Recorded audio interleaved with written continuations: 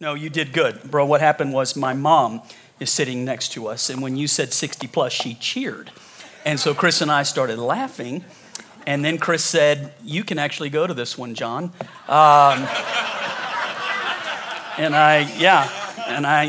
So it was just a inside. If your fly had been down, I would have been on the floor laughing, Jake. That's how you could know. Okay, good morning. Glad that you're here. We're in a series called Flawed Heroes.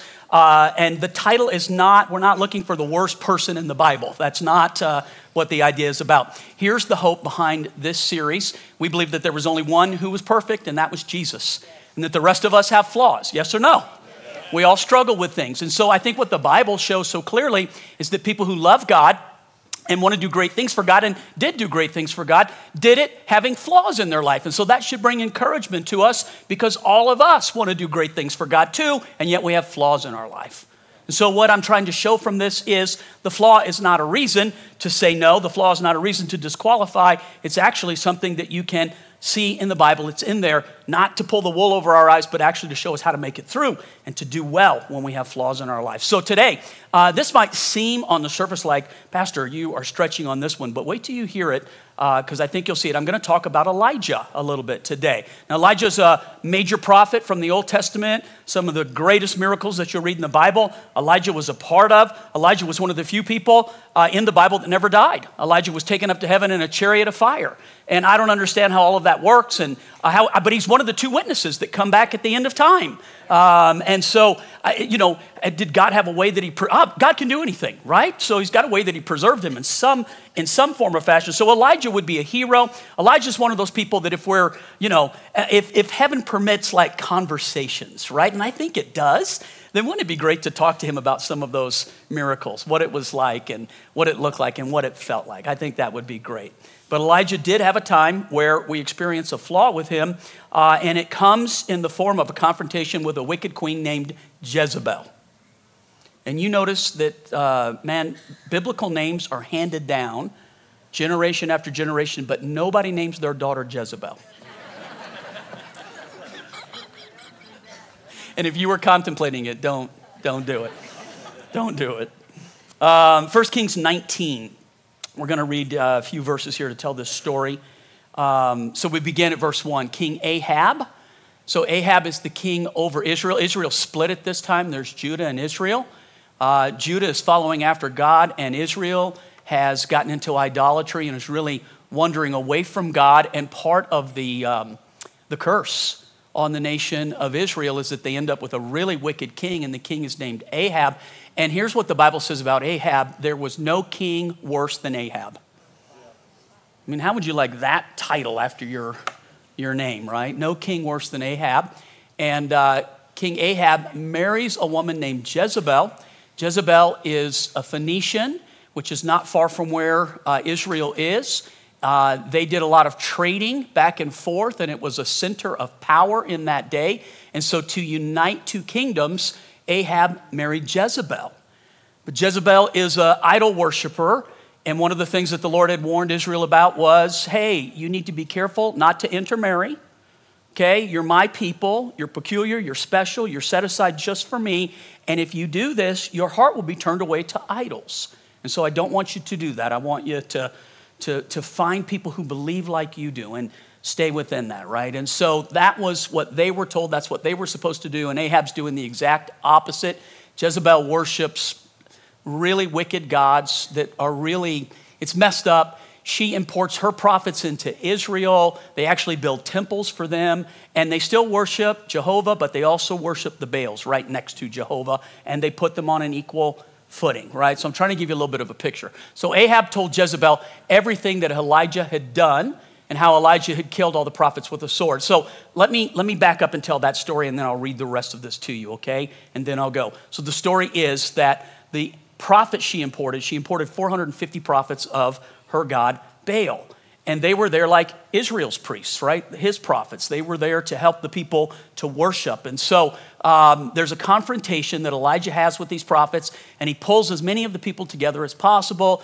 And he said, hey, quit wavering between two gods, two opinions.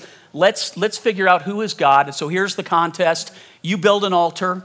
You put a sacrifice on the altar, then you pray to your gods all day long and pray that a fire comes down and consumes. And if your God answers, then we'll all worship your God. But if Jehovah answers, then quit wavering between two opinions and let's worship Jehovah. So the prophets of Baal start early in the morning and they prepare an altar and they put the sacrifice on it and they're yelling and they're praying and nothing is happening. So Elijah begins to taunt them. Hey, yell a little bit louder. Maybe he's outside. One of the translations says maybe he's on the toilet. You need to cry a little bit louder, right? And so he's just taunting. They begin to cut themselves. They believe by the flagellation that somehow this false god is going to answer. And they do this all day long until they wear themselves out. Nothing happens. So then Elijah says, okay, and help me. So he builds an altar with 12 stones that represent the 12 tribes of Israel. He digs a moat around it, lays the sacrifice on it, and then he has them get water and dump it all over the sacrifice so that it's really wet. Not once, not twice, but 3 times so that the moat actually is holding the water. It's soaking wet. And then he prays a simple prayer. Let the God who is God answer by fire. And a fire literally comes out of heaven, consumes, right? Not only that altar, but it consumes the other altar and everything around it. And then Elijah, in a moment of power and victory, Israel is like, Jehovah is God. They seize the 450 prophets of Baal. They bring them down and they actually kill all 450 of them. And you would think, wow, he's turned the nation to God. Like if you're visiting this morning, are you like, did you pick this as a visitor message? Pastor, is that? I am going somewhere with this. So he has this great victory, he turns the nation, that those are there back to the Lord. And you would think that there's just this really powerful moment. But now the reality that he's messed with this wicked queen. And this queen, as many prophets as Elijah just killed, she's killed double that in Israel. But they're the prophets of God. And so we picked the story up. Ahab told Jezebel everything that Elijah had done and how Elijah had killed all the prophets with a sword. So Jezebel sent a messenger to Elijah saying, may the gods punish me terribly if by this time tomorrow I don't kill you just as you killed those prophets. And she meant it. Not a woman who threatens idly, not a woman who this would be the first time she's been killing prophets. Elijah's actually been hiding for 3 years at this time, just to keep him safe. So when Elijah heard this, here's the flaw, right? Here's the thing. He was afraid. Now, wouldn't you think you just had this incredible victory? This wonderful thing just happened. I mean, you did something that's not been done in Israel where you could ever point to it before. And the people have turned back to God, and it's really powerful, and you're riding this great spiritual wave, and yet he gets threatened by this queen, and instead of standing in the power that the Lord has, he's overcome by the fear of man, or woman in this case. So he ran for his life, taking a servant with him, and when they came to Beersheba in Judah, I've been there. It's the middle of the desert, man. There is nothing around it. Elijah is not far enough away from her, so he leaves his servant there. Then Elijah walked for a whole day further into the desert, and he sat down under a bush, and he asked the Lord to die. There's a very faith-filled prayer right there, right? Just like, so this is his prayer. I had enough, Lord, he prayed. Let me die. I'm no better than my ancestors. Then he lay down under the tree, and he slept. We don't know how long he slept, but suddenly an angel appears, came to him, touched him. Get up and eat, the angel said. Right? Real spiritual words. Get up and eat. Elijah saw near his head a loaf baked over coals and a jar of water. So he ate and drank, and then he went back to sleep for a second time. And again, we don't know how long he slept, but I bet he was simply just exhausted, right? And later the Lord's angel came to him a second time. The angel touched him and said, get up and eat. And if you don't, the journey will be too hard for you. So Elijah got up, he ate and he drank. The food made him strong enough to walk for 40 days and nights to Mount Sinai. That is some kind of angel bread, right there. If one of those food trucks had that, that would be the line to get in right there, right? So he walked 40 days and nights to Mount Sinai. Remember, Mount Sinai is where Moses went face to face with God and received the 10 Commandments. So it's called the Mountain of God. And there Elijah went into a cave and he stayed all night. Then the Lord, now the wording here is interesting because watch how it changes. So the Lord spoke his word to him. Just pay attention to this real quick. Elijah, why are you here? And just real quickly, if God ever asks you a question, it's not because he lacks the information. Right? God is not surprised by this. God is not shocked by this. God is not hurt by this. God is not like thrown like, oh my goodness, we had this great spiritual victory. Elijah could have really capitalized and now he's full of fear and I've just really got to find out what's going on with you, Elijah. He knows exactly what's going on. When God asks us a question, it's more or less he's trying to get us to understand what's going on with us. So remember Adam and Eve in the garden? They partake of the fruit and then they hear the sound of the Lord God in the middle of the day when he came to visit them like he would do. And instead of running to God, they hide. Now, God knows they're hiding because he knows everything, but the question that he asked them is, where are you? He's not asking because he lacks the knowledge. He's asking them, where are you? What's happened? So he's asking a question not because God's like, I don't understand. He's trying to get Elijah to understand. So Elijah answers, Lord God all-powerful, I've always served you as well as I could, but the people of Israel have broken their agreement with you, destroyed your altars, killed your prophets with swords. I'm the only prophet left. You ever prayed a prayer like that? Not as the only prophet, but like God, everybody else, it's just all failed. I'm the only prophet left, and now they're trying to kill me too. And the Lord was really shaken by Elijah's prayer, and so he left Elijah there. No, the Lord said to Elijah, go stand in front of me on the mountain, and I will pass by you. So check this out. Then a very strong wind blew, and it caused the mountains to fall apart and large rocks to break in front of the Lord, but the Lord was not in the wind. After the wind, there was an earthquake, but the Lord was not in the earthquake. And after the earthquake, there was a fire, but the Lord was not in the fire. And after the fire, there was a quiet, gentle sound. Some say a whisper. When Elijah heard it, then he covered his face in respect because he recognized the presence of the Lord. And he went out and he stood at the entrance to the cave. Then a voice said to him, not the word, but now the presence of the Lord speaks to him. Elijah, why are you here? Elijah answers the same way. Lord God all-powerful, I have always served you as well as I could. Same answer.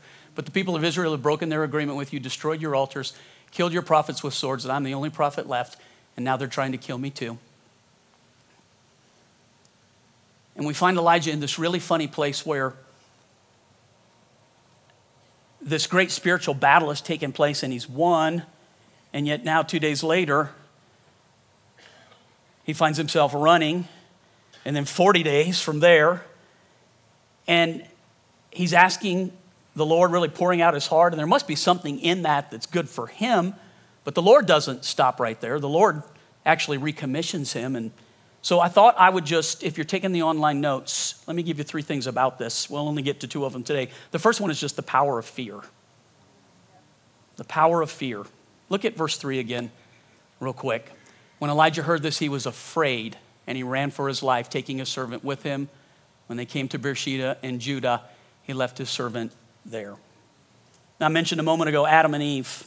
I heard you in the garden, and I hid because I was afraid. That's what Adam said. Abraham, when he married his wife and they go on a journey, they get to Egypt and he realizes how beautiful his wife is. So he tells her, I want you to lie and tell everybody you're my sister. I'm just curious, ladies, if your husband told you to do that, how many of you would be, oh, that's a great plan. Let's do that. And she agrees to it. And the king takes her and he begins to woo her. And the only thing that saves her is God gives him a dream. You touch her and you're a dead man. And he goes back and tells him, how could you fool me this way? And then, it says that the sins of the father repeat. Abraham's son Isaac with Rebekah that he worked 14 years for does the exact same thing with her. Goes to a country, realizes how beautiful he is, or she is, and then tells her, hey, tell them you're my sister. This worked for my mom and dad. Let's try this.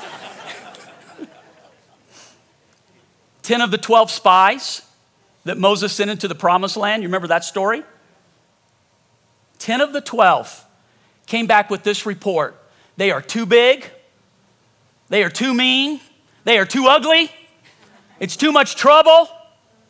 And it said they began to spread a bad report that caused fear amongst the people. But the other 2, Joshua and Caleb, tried to stop the fear. No. We are well able to go in and take this land. But the people listened to the report of fear and then tried to stone Joshua and Caleb and voted amongst themselves to find a new leader to take them back to Egypt. And God's judgment on that fear and that rebellion was, you're not going to enter the promised land. You're going to wander for 40 years. And you thought your children were going to end up slaves. They're going to end up being in freedom because I'm taking them into the promised land, not you. And fear cost that generation the promise of God. And I wonder how many times fear causes us to lose out on the promises that God has for us. How about the foolish servant with the talents? Jesus tells a story one time where he's trying to talk about the talents that have been given to us in our life. We've got to invest them. We've got to do things with them so that the Lord can use them. And so he gives, different translations use different amounts of money, but one I read recently said that he gave $10,000 to one servant, and immediately the man put it to work and doubled it, made $20,000. And he gave $5,000 to one servant, and that guy put it to work and immediately doubled it. Now he's got 10. But to the third servant, he gave $2,000, and it says this, he buried it in the ground. So when the master comes back, the first one gives him 20,000. And Jesus says, well done, you good and faithful servant. To the second one, he hands him 10,000. I doubled what you gave me. Well done, you good and faithful servant. And the third one says, I was afraid of you because you're a hard taskmaster and you reap where you haven't sown. So I felt the best thing to do was just to bury it. And Jesus says, you should have at least put it in the bank so I got some interest off of it. Must have been a different day and age that they had in their banking system. Sorry.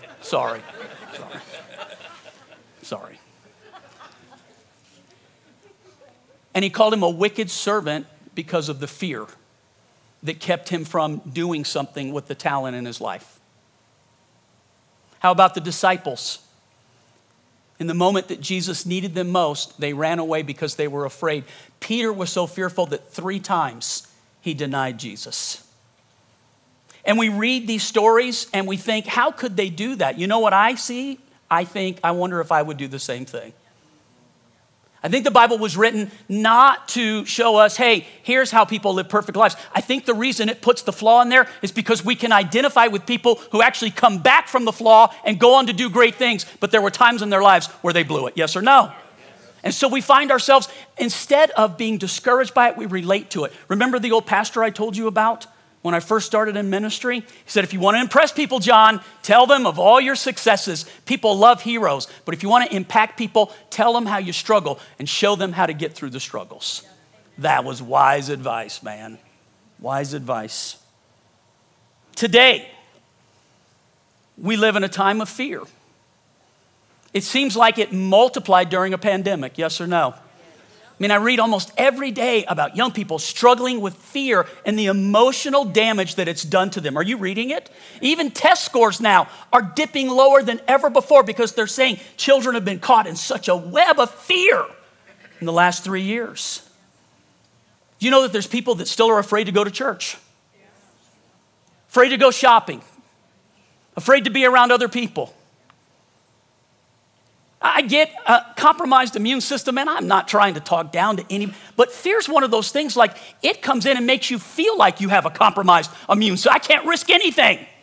And you are dead while you're alive. You're breathing and you're moving, but you're not living. And God put you here to live and to enjoy. Yes? He wants you to enjoy your life. Today, fear of saying the wrong thing and being canceled.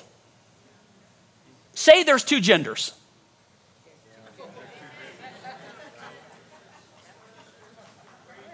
I say it in here and I'll get fan mail. Do you know 150 times in God's word, he directly says, fear not. Fear not. So Jake mentioned the tornado. So I'm from Louisiana. Dude, we're used to tornadoes. Like, unless it's an F4 or 5, we don't get that upset about it, right?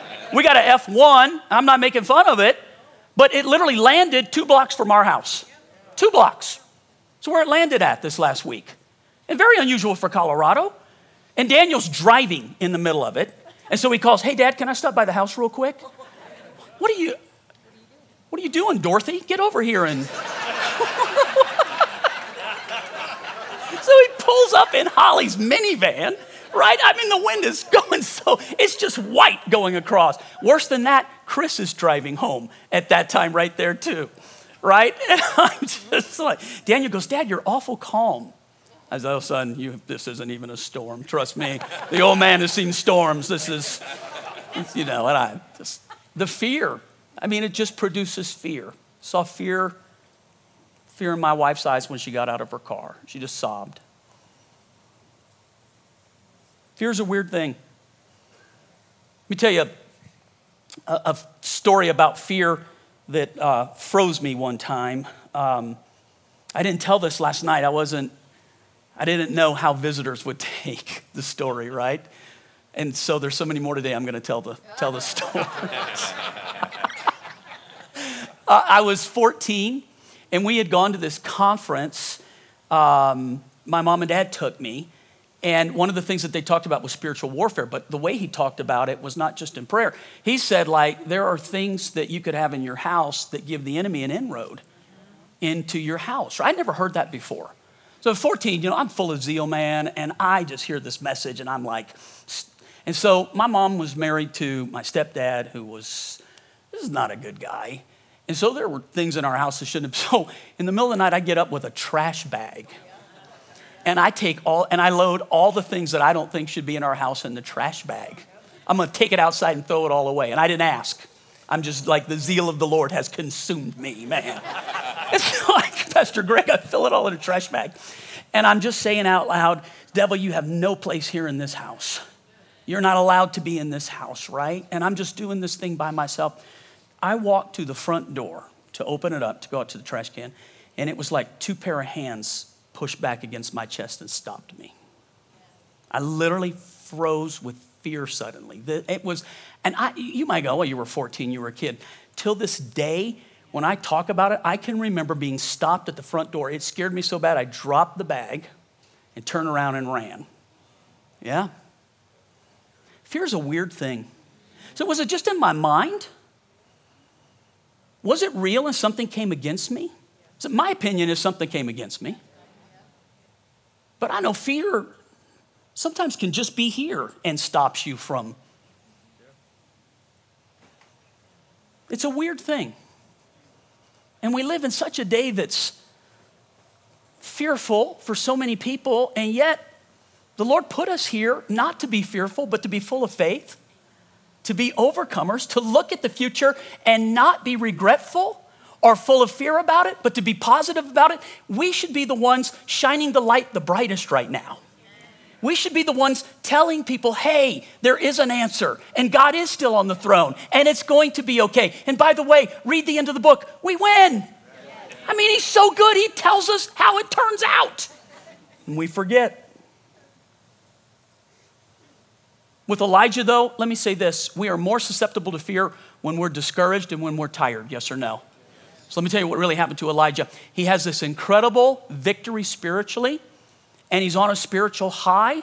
But the thing Elijah didn't do was reconnect with the Lord right away. And we think that the spiritual high is where we experience God. And the truth of the matter is, what happened on the mountain was a demonstration of what just happened in Elijah's life. All the fire and the wind, the earthquake, that's what he experienced with the prophets of Baal and the victory that he got. And nothing caused him to come out of the cave when those things were going on. It was only when he heard the still small voice that he covered his face in reverence and walked to the front of the cave in order to experience the presence of God. It's a demonstration of that. Elijah had this powerful experience, and instead of trying to go back and get with God again, he's going on the emotion of a spiritual victory. Have you ever gone on emotion and found yourself so tired? So the second one is just the benefit of rest. Look at verse 5 and 7 again. Then he lay down under a tree and slept. And suddenly an angel came and touched him. Get up and eat. The angel said, Elijah saw near his head a loaf baked over coals and a jar of water. So he ate and drank. Then he went back to sleep. Then later the Lord's angel came to him a second time. The angel touched him and said, get up and eat. If you don't, the journey will be too hard for you. That doesn't seem like a real spiritual thing, does it? I mean, doesn't it seem like the angel could have come and like, I'm going to breathe on you. You're now anointed, go.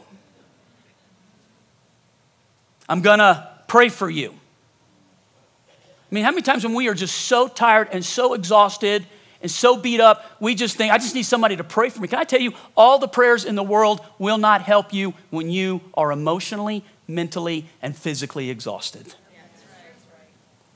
I'm sorry. And I'm a person who believes in prayer. But man, I've taught this for years. You're made up of 3 parts. You do have a spirit, but you have a mind and you have a body. And if one or both get messed up, it affects the other one. So for instance, when you're depressed, how easy is it to pray? How do you feel physically? When you're exhausted, how fun is it to try to go to God and pray?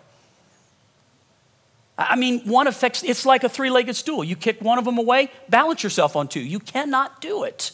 So this doesn't sound like a very spiritual thing, but it's probably one of the most spiritual things that could have happened. The man needed to eat and he needed to rest, and that's exactly how God answers him in his moment of need. Now, Chris has an aunt named Furl. Pastor Greg, did you know Furl Childers? You knew who she was, right? She, church planner, and they planted, I don't even know how many churches. Gary was here last night, and they pastored for 70 years. And the way they planted churches, they literally built them by hand. That was the day they lived in. I can't even imagine what that would have been like. Stayed for a few years after they built it, turn it over to someone, and then go someplace else brand new. And pioneers. They did it for 70 years. We started Jubilee. By the way, this is Pastor Greg Surratt. And let me tell you who he is first, okay? You may know, but let me tell you who this guy is. Pastor Greg has been a key person in the life of your pastor, in Pastor Terry's life, Chris's life.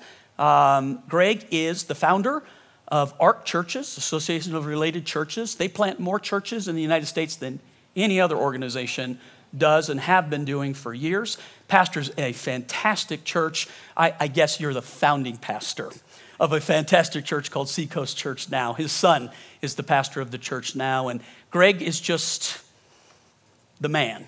How's that? He's the man. But Greg has been to me, the Lord has sent him at key times in the life of Jubilee to help make decisions and to know things. And so I'm referring to Pastor Greg, who's visiting us this morning, but he's grew up here in Colorado. He and Pastor Terry are 50-plus year friends. How about that? Now you can give this man a hand. This is an awesome man.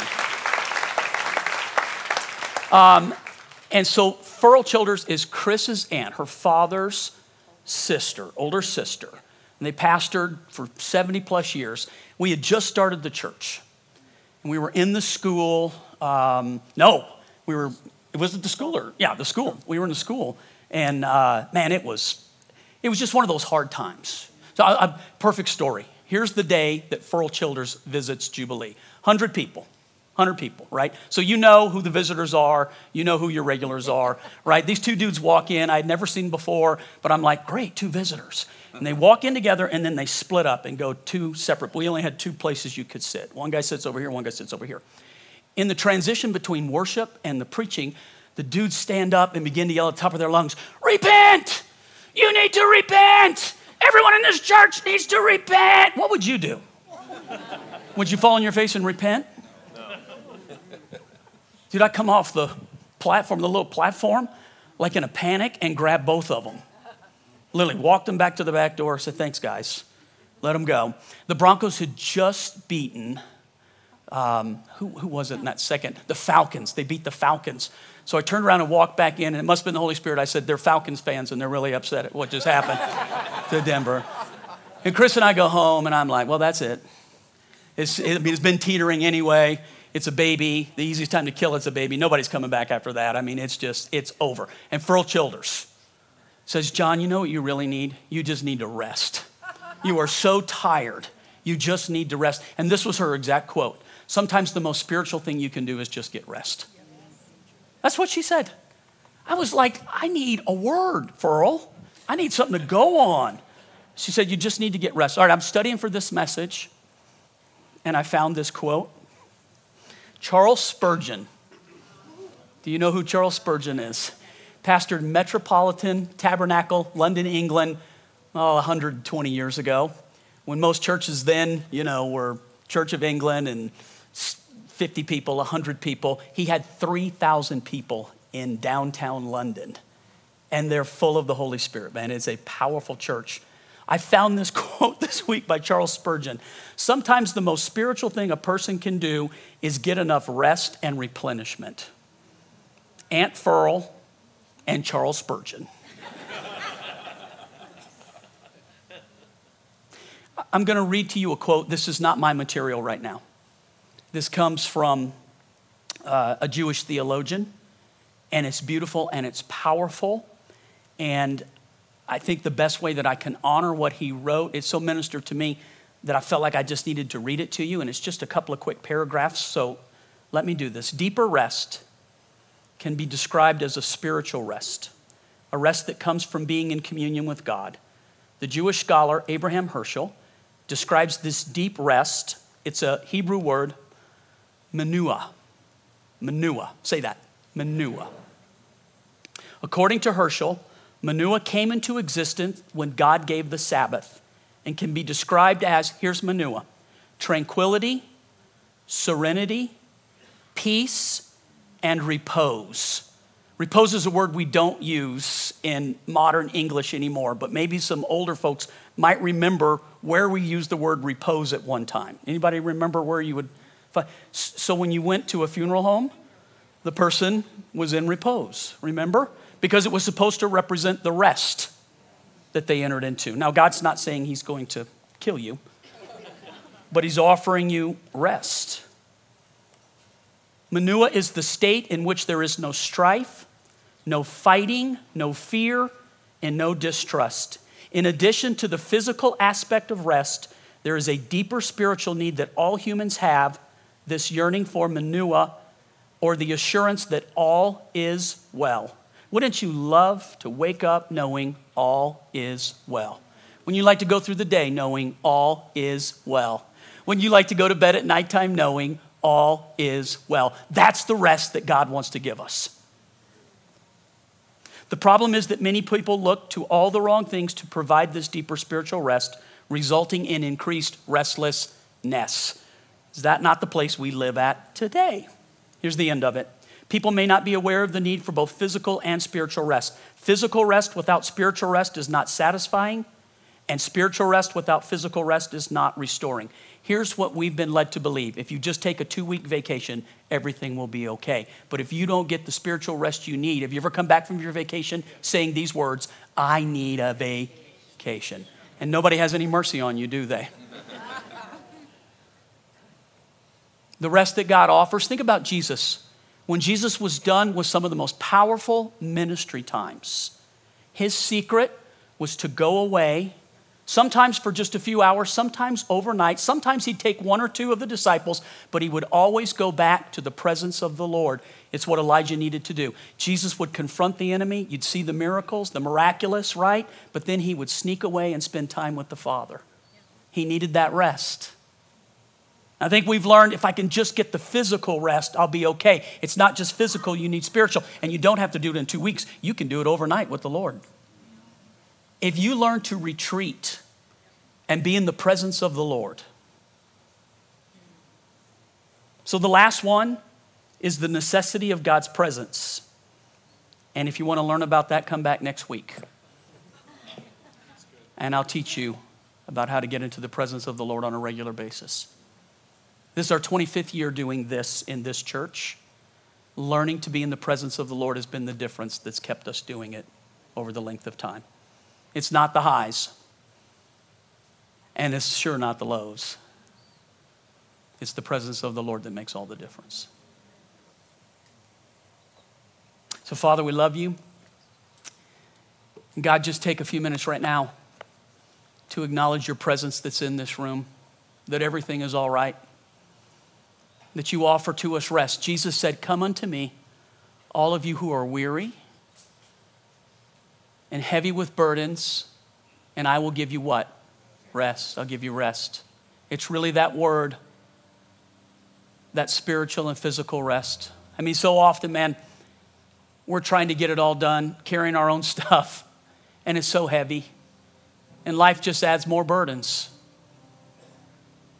And we love God, and we want to experience God, and sometimes we really do experience incredible things, and it seems to just make us more tired. Because it's not in the big miracle. It's not in the public, really. It's in the private with the Lord, where he whispers to you and speaks to you, brings you into his presence.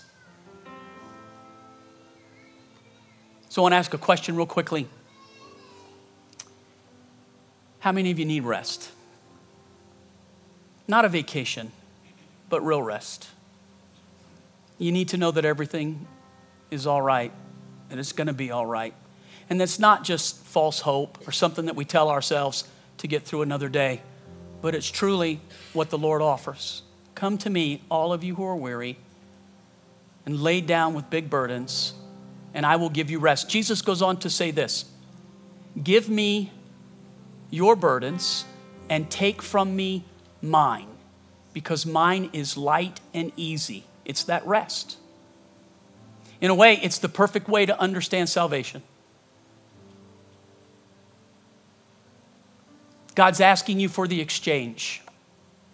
Give me your life and I'll give you mine. Give me your death, your burden, your cares, your worry, your sin, your failure, your flaws, and I'll give you my life. I mean, how good is that? If we fully understood how much he loves us and how much he cares for us and what he offers to us. People don't disbelieve because there's not evidence. People disbelieve in spite of the evidence. And we stand here in this moment. Do you hear the Lord say to you, come unto me if you're weary and you're heavy, and I'll give you rest. Take my life and give me yours. I mean, it really is the perfect picture. Jesus took our place so we could have his place. He died so we can live. And while he did it for everyone, it's applied in our life when we choose it. And maybe you find yourself here as a visitor for the very first time, or maybe you've been coming to Jubilee for a very long time. The common denominator is, do you hear the Lord speaking to you today? Give me your life and I'll give you mine. And if you say, Pastor John, I hear that. And I want to say yes. Yes to Jesus today. I want to give him my life, and he can have all that goes with it. And I want what he offers, his life, his mercy, his grace, his love. And if you say, Pastor, when you pray, remember me today. Because I want to say yes. If that's you, would you just slip your hand up real quick and say, Pastor, pray for me. Yeah, there's many of us. There's many. I'm just looking around. No one else is looking. I'm just looking real quick. Yeah, you can put them back down. Thank you. Father, you see every hand and every heart. Lord, you know everything about us, and you love us so much. And Father, I'm just asking, Lord, for people that are carrying so much, trying hard, always harder. Lord, would you just show them that today you're the way? Lord, for those that come to you and say, God, I need the life that you're offering. Father, would you do the great exchange right now? Would you take the death and would you give them your life? For those, Lord, who are just struggling so hard, God, thank you for your grace and your mercy. Would you pour it out? Would you pull them aside and would you whisper to them again of your love and your faithfulness, God, of your plan and your purpose? Lord, thank you for your goodness to all of us today. And I pray it in Jesus' name. Amen and amen.